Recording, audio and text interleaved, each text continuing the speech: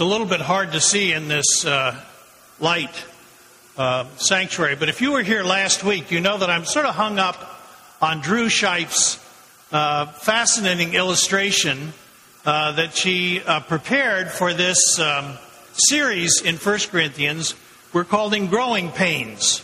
Actually, I learned this is a sculpture that she did, and then she kind of took a picture of the outline of it. But the key, if you'll notice, again, is look at the top of this scaffolding, and what you'll see is a very cute little building with a cross on the top. Aha! We have a church. The problem is, while it's a nice little church, it's about ready to fall over because there's nothing under it. There's no foundation. And what Drew has done is actually capture the heart of what Paul's passion is as he writes this book we call 1 Corinthians. Yeah, there are a lot of personal problems that he deals with. But the heart of it is, what is going on with your church, folks? You know, you're all happy with your nice little building, but the whole thing is about to fall apart because you don't have anything underneath. The most fundamental things you've ignored. And I hope that's a concern. I'm sure it is for most of you here. I mean, you've invested in this congregation we call Liberty Fairmount. You have to be concerned that we have a solid church. I think that's the good way to put it. That it's really not going to collapse, as pretty as it might be, as all the nice stuff that we like about it. But that underneath, it's solid. It's not going anywhere. In fact, it's going to grow. The key question, therefore, and again, I want you to look at the text, is really where it ends up. Look at the question that Paul answers in verses 16 and 17. Do you not know that you are God's temple, and that God's Spirit dwells in you? If anyone destroys God's temple, God will destroy him. For God's temple is holy, and you guys, you are that temple. Now, Paul's asking this as a question because he says, you know, maybe you don't know this. And that's how I want to put it out to you. Maybe you haven't caught on to what the church is. I know it took me a while to figure it out. So I'm going to dwell on this morning. Now, what is particularly important as we kind of get started in this discussion is to realize that what the apostle is describing here is the church, that is the community. I know we're from all sorts of different backgrounds and different ways we've grown up. I've told you I didn't grow up in any kind of a church family at all, but when I first became a believer 1,000 years ago, I was in a very strict church, and one of the things they wanted to make sure that we didn't do was to smoke.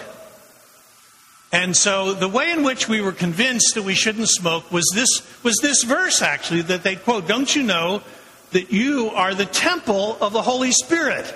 And of course, then they would say, you don't want to pollute the temple, do you?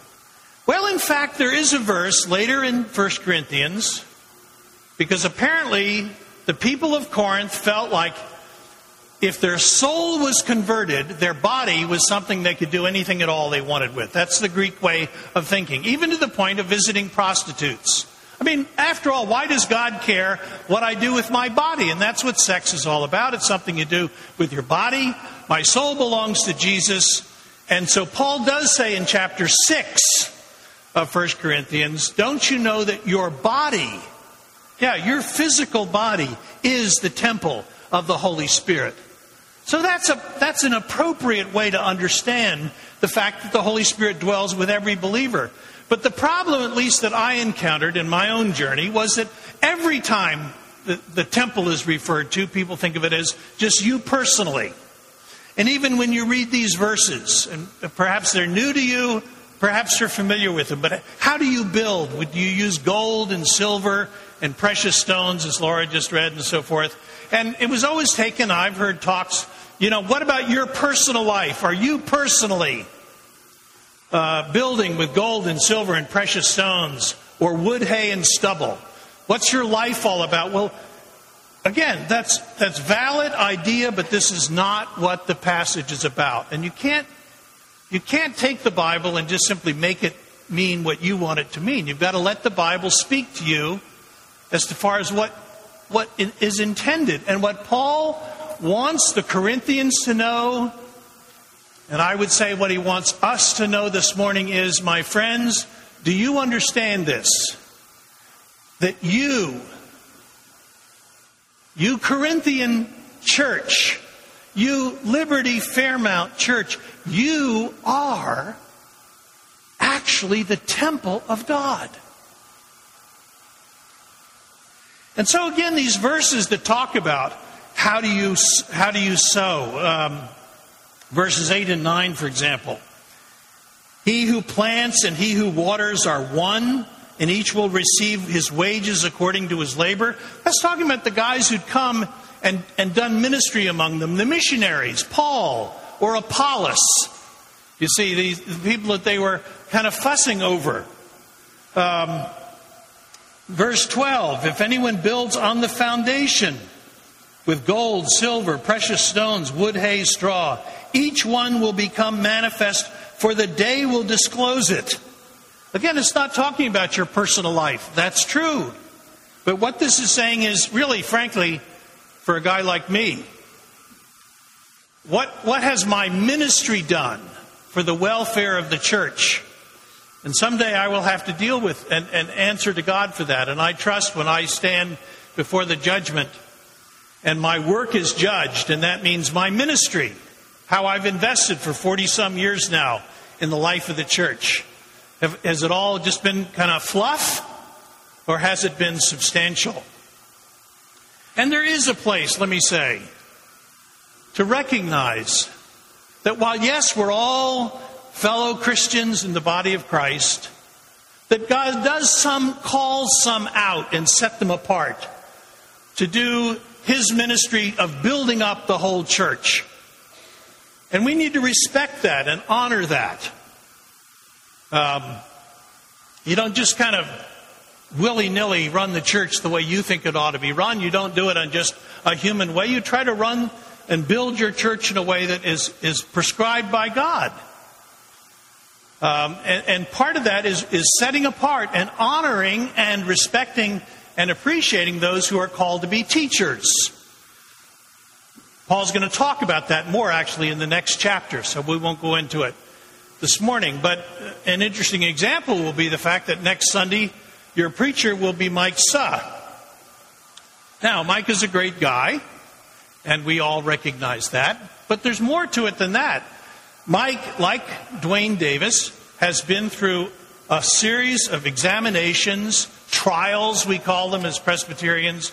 Is he really fit to be a leader and a teacher in Christ's church?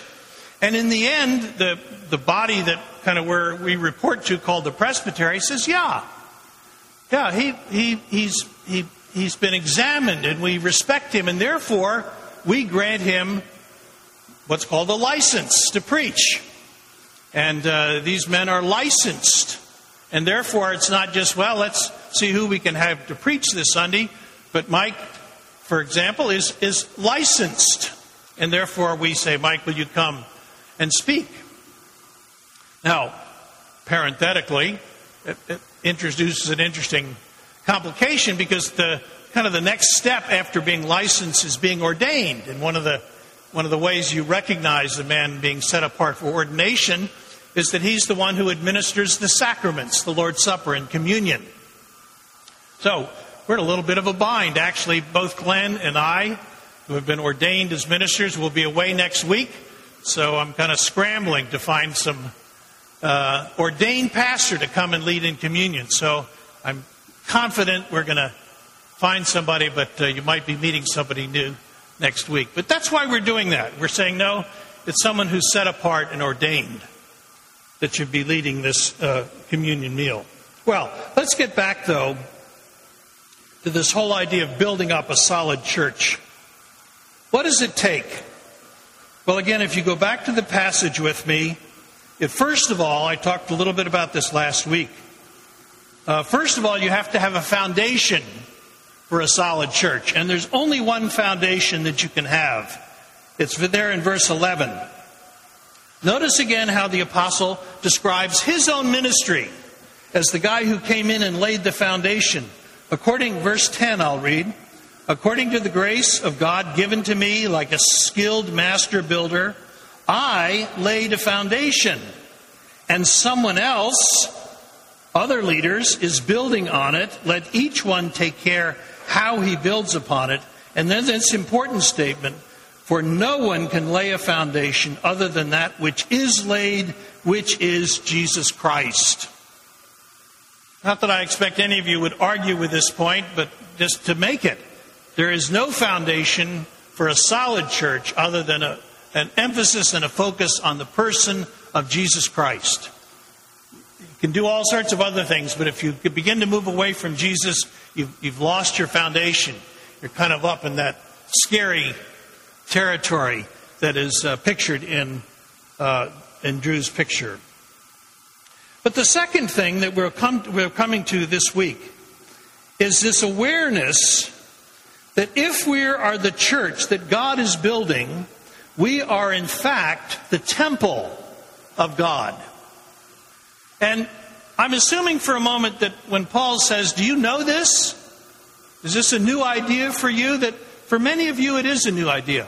As I said before, I don't think I thought about church this way for a long time. And actually it was this study of 1 Corinthians that I did several years ago that impressed this upon me. That it's not just you and Jesus, but you've got to think about what is the church.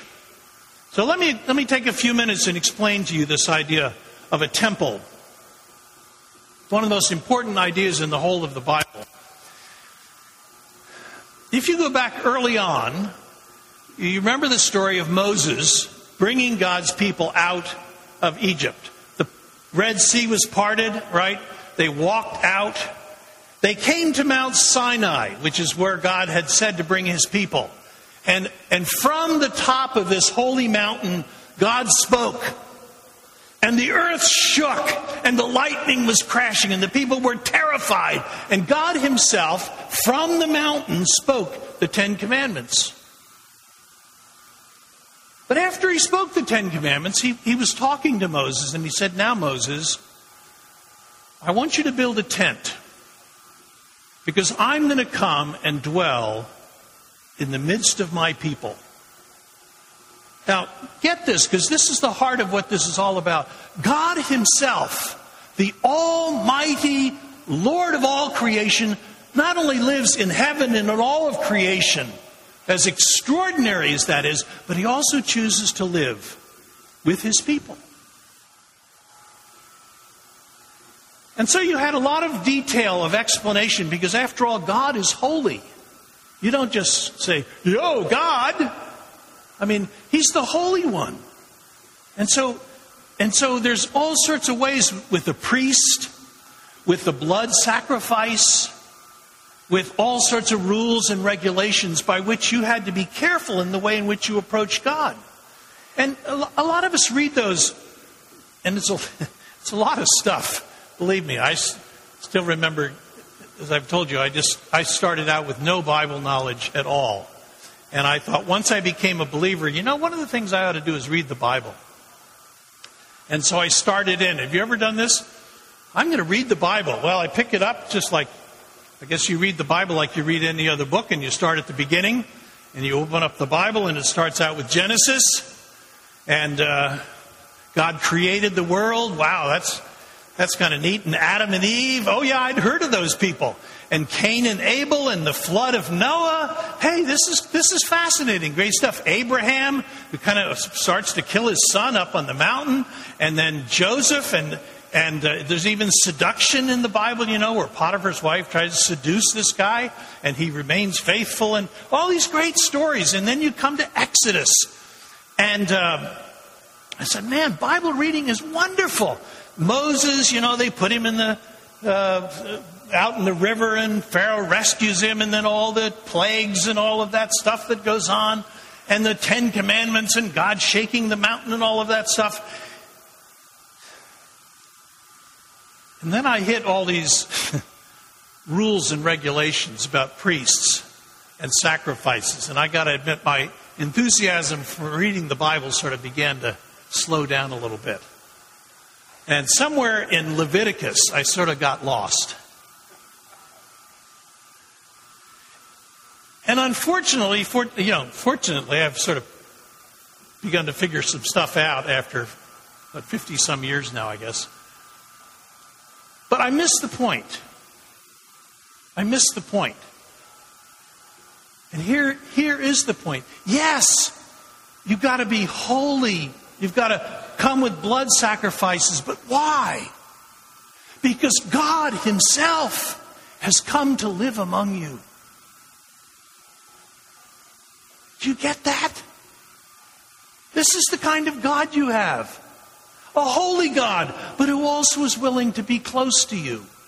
And so, in fact, they built the temple. Or they built the tabernacle, it was called. It was just a tent. Why a tent? Because where were God's people living? In tents. Where was God going to live? In a tent. They knew they didn't limit God. But what an amazing thing. And so, in fact, they did all the stuff that God said to do. And then they prayed a prayer of dedication.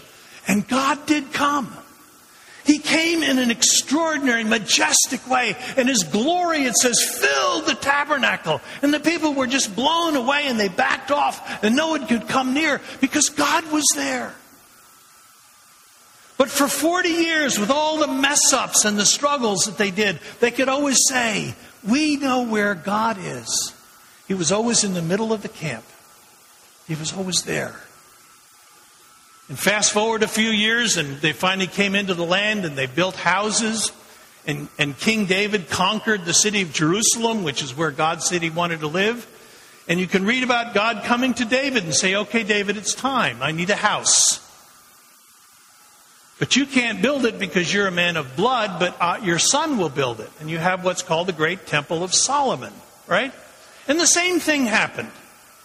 All the rules and regulation, the Holy of Holies, it's called, where only the high priest could go, and even he could only go once a year. And they prayed the prayer of dedication. Oh God, we know that nothing can contain you. You're the God of all eternity, of sovereignty. But oh Lord, would it please you to come, as you've said, and live in our midst? And He did. And God came with such power and majesty. The Bible says everyone had to run away. But the fact, and again, that can in one sense put you off. But on the other hand, what the Israelite people understood was, God is with us. Yeah, He's up there. Yes, He's everywhere. He rules all the nations, but He's our God, and He lives here. And a lot of the Psalms that we sing on Sunday mornings, better is one day in your courts than 1,000 elsewhere. You know, a lot of those wonderful Psalms. I can't wait to come to the house of God. But what did that mean? It wasn't simply I want to look at a building, but I want to be where God is. And I know where God is because I can come to the temple and I can meet with God. Yes, I come with blood. I come with the sacrifice. I come through a priest. But I'm coming to meet with God. Well, let me fast forward a few hundred more years because Israel totally blows it. This is really the story of the unfolding of the Old Testament. And God says, finally He's fed up. And He sends them off into exile. But the ultimate mark of His displeasure is that He allows the temple to be destroyed. Absolutely flat down to the ground. And His people are away for 70 years. They finally are allowed to come back. What's the first thing they're going to do? They're going to rebuild the temple, which they do. It's called the Second Temple in Jewish history. And they did all the right things. And they built, it was nothing like the first temple, but it still followed the same basic pattern and so forth. And the time came to pray the prayer. And they bowed and they prayed, "Oh Lord, God, the glorious God of all creation, would you now come as you've done before and dwell in the midst of your people?" And they prayed. And they waited. And they waited. And they waited. And nothing happened.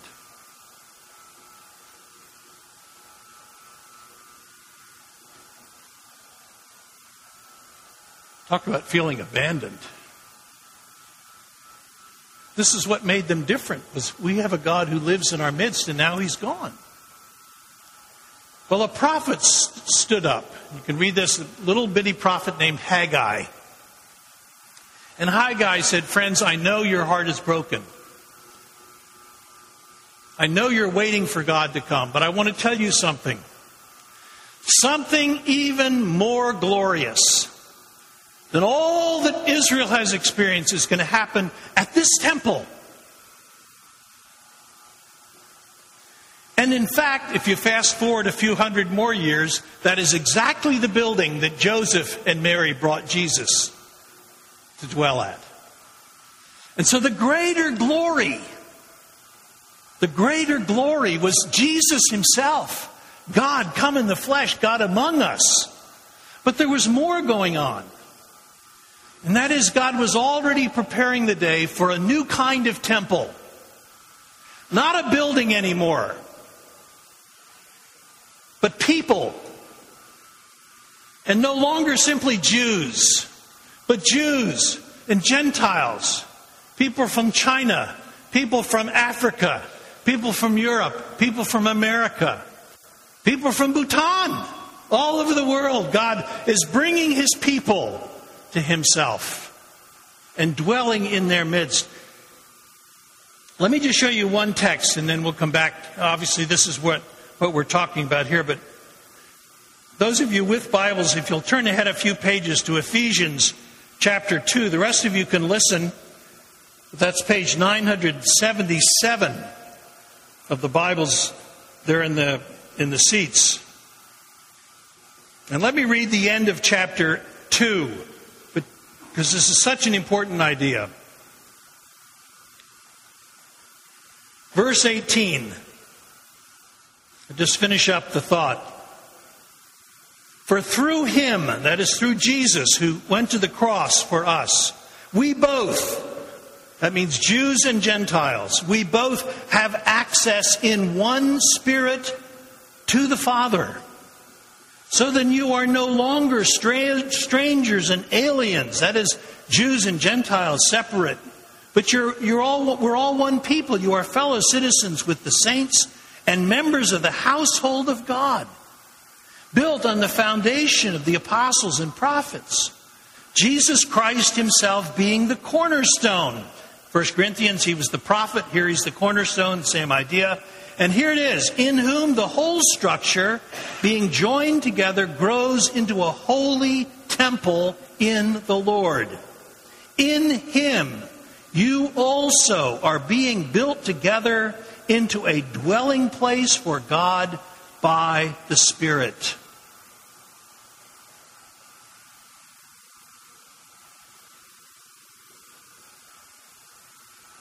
Where does the Almighty God live right now when he's on the earth? If I read the Bible, it says right here in this room.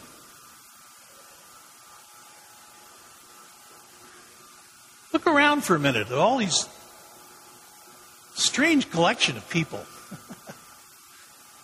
Are you kidding?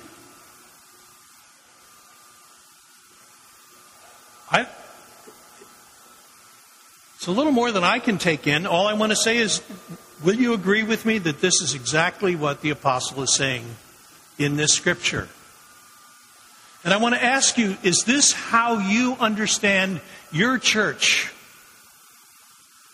100 ways to look at the church, but this is what is front and center before us. We are built on the foundation of Jesus Christ, but we are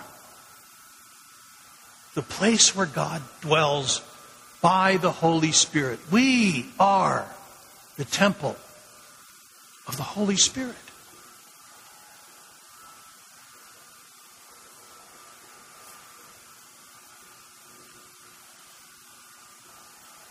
Do you get this? I know I'm dwelling on this because it takes a while to sink in. But this is precisely what the Bible teaches about the church and about Liberty Church. You get it? Well, apparently the Corinthians weren't getting it. This is the problem that you begin to read about in these verses. And that takes me back to the first part of the text, where he really tries to get the Corinthians to pay attention to what he's trying to say to them. Just follow those first few verses. But I, brothers, and the word brother here is not brother in the male sense of the word, of course. The old-fashioned word probably would have been better. I, brethren, because he's referring to men as well as women when he calls us brothers. I could not address you as spiritual people, but as people of the flesh, as infants in Christ. Now, at this point in his discussion, that's not a problem. When he came to them about 5 years earlier, that's who they were. They were just kind of babies. They were just taking it in. He expected that. I fed you with milk, verse 2, not solid food, for you were not ready for it. But here's the kick in the stomach. And even now, you are not ready, for you are still of the flesh. For while there is jealousy and strife among you, are you not of the flesh and behaving only in a human way? For when one says, I follow Paul, and another says, I follow Apollos, are you not being merely human? Okay, when you start out in the whole matter of a faith walk, you start out as babies. That's okay. But Paul's now writing maybe 5 years later, and he says, you're still there. You still haven't grown.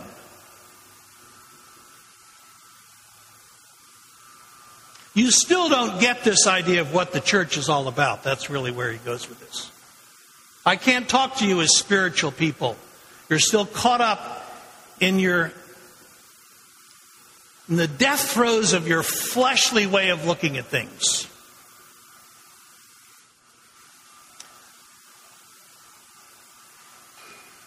And here's simply the question that I want to put before us this morning. Is that you? Honestly, I want every one of you to ask yourself. I'm not making this as an accusation. Paul certainly does here in Corinthians. But I want to ask you individually to look into your own heart. When Paul says, you were a baby 5 years ago, a baby in your spiritual life, but you're still there. Nothing's happened. Is that you? And I honestly mean it. I'm asking it as a question for all of us, not to point any fingers, because I don't know the answer to that question. You see, if we're believers in Jesus, we always know we need to grow, and we're never satisfied. I hope you're not satisfied. I hope you wouldn't say, oh, no, I'm great. I'm just becoming the perfect Christian. Well, if they say that, that's another set of problems.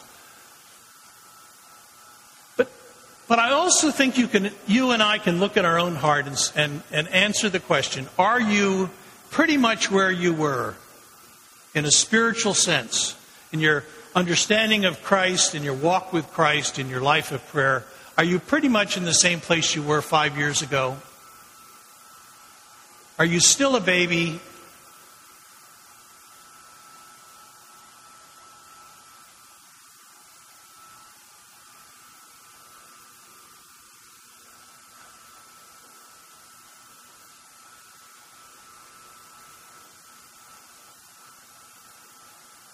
And if you say, yeah, then we have to say, where do we go from here?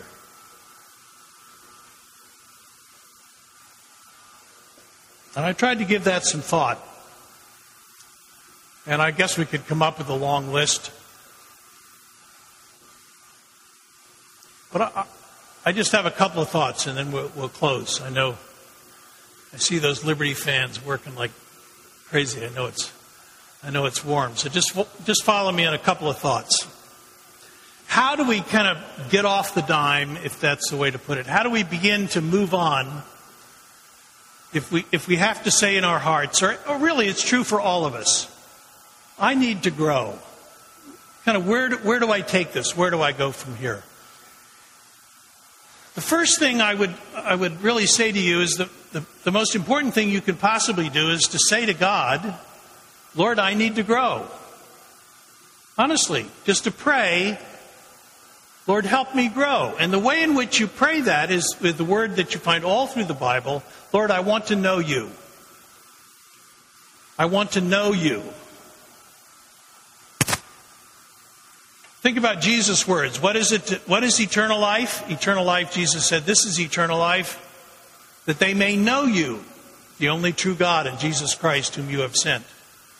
So to come into the faith is to know Christ. We use that phrase, don't we? Do you know Jesus as your personal Savior?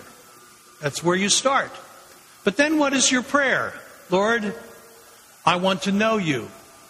I know you, but I want to know you. And all through the Bible, that is prayed over and over and over and over. We could find 100 examples of that until you come to the very end of Paul's life, for example. He's about to die. And he says, you know what I want more than anything else? I want to know Christ. Take everything I've done, dump it in the junk pile, uses even stronger language than that, except for one thing, I want to know Christ. And so that's my challenge to you, to begin to pray, Lord, I want to know you. God loves that prayer. He answered that. He is a God who comes close to his people. And frankly, if you're here and saying, oh, you know what, I'm not that interested. But you would say, oh, I'm a believer. This is the way people use the phrase, I've accepted Jesus. I guess I'm covered. My sins are forgiven, but I really don't want to go anywhere with that. I don't want to grow. Friends, I just want to ask you to examine yourself. That's kind of a fake kind of Christianity. A genuine person who knows Christ, who believes in Christ, follows Christ. He's his disciple. And I challenge you with that. So pray that you would grow. And the second thing I would say is become invested in a church that's committed to helping you grow. A church built on the foundation of Jesus, alive in the Holy Spirit. Great change takes place, really, when you find that kind of a church. I've had any number of you say to me, this is what Liberty's done for me. I found a place where I can grow. Think about it. What dynamics are going on when you have a church full of people saying, I want to grow. Lord Jesus, help me grow. Help us grow together. Help us to become more and more centered in Christ. But we're growing up together in him. That's the heart of what it is to be a church.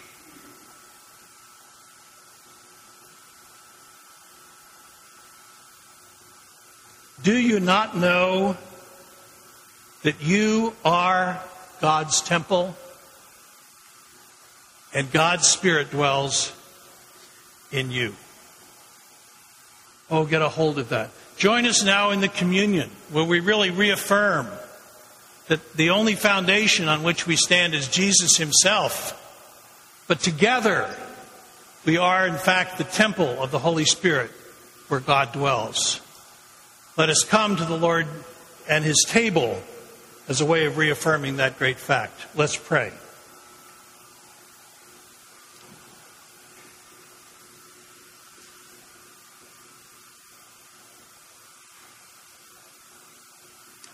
Oh, Father,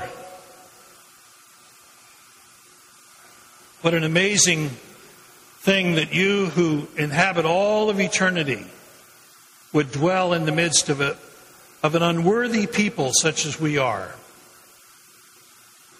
But I pray, Lord, that you would grant that Liberty Fairmount, as a church, each one of us as members of that church, as part of that church, would be on solid ground, not about to topple over, not flimsy, but let us to be solid on the foundation of Jesus Christ, a dwelling place of the Holy Spirit.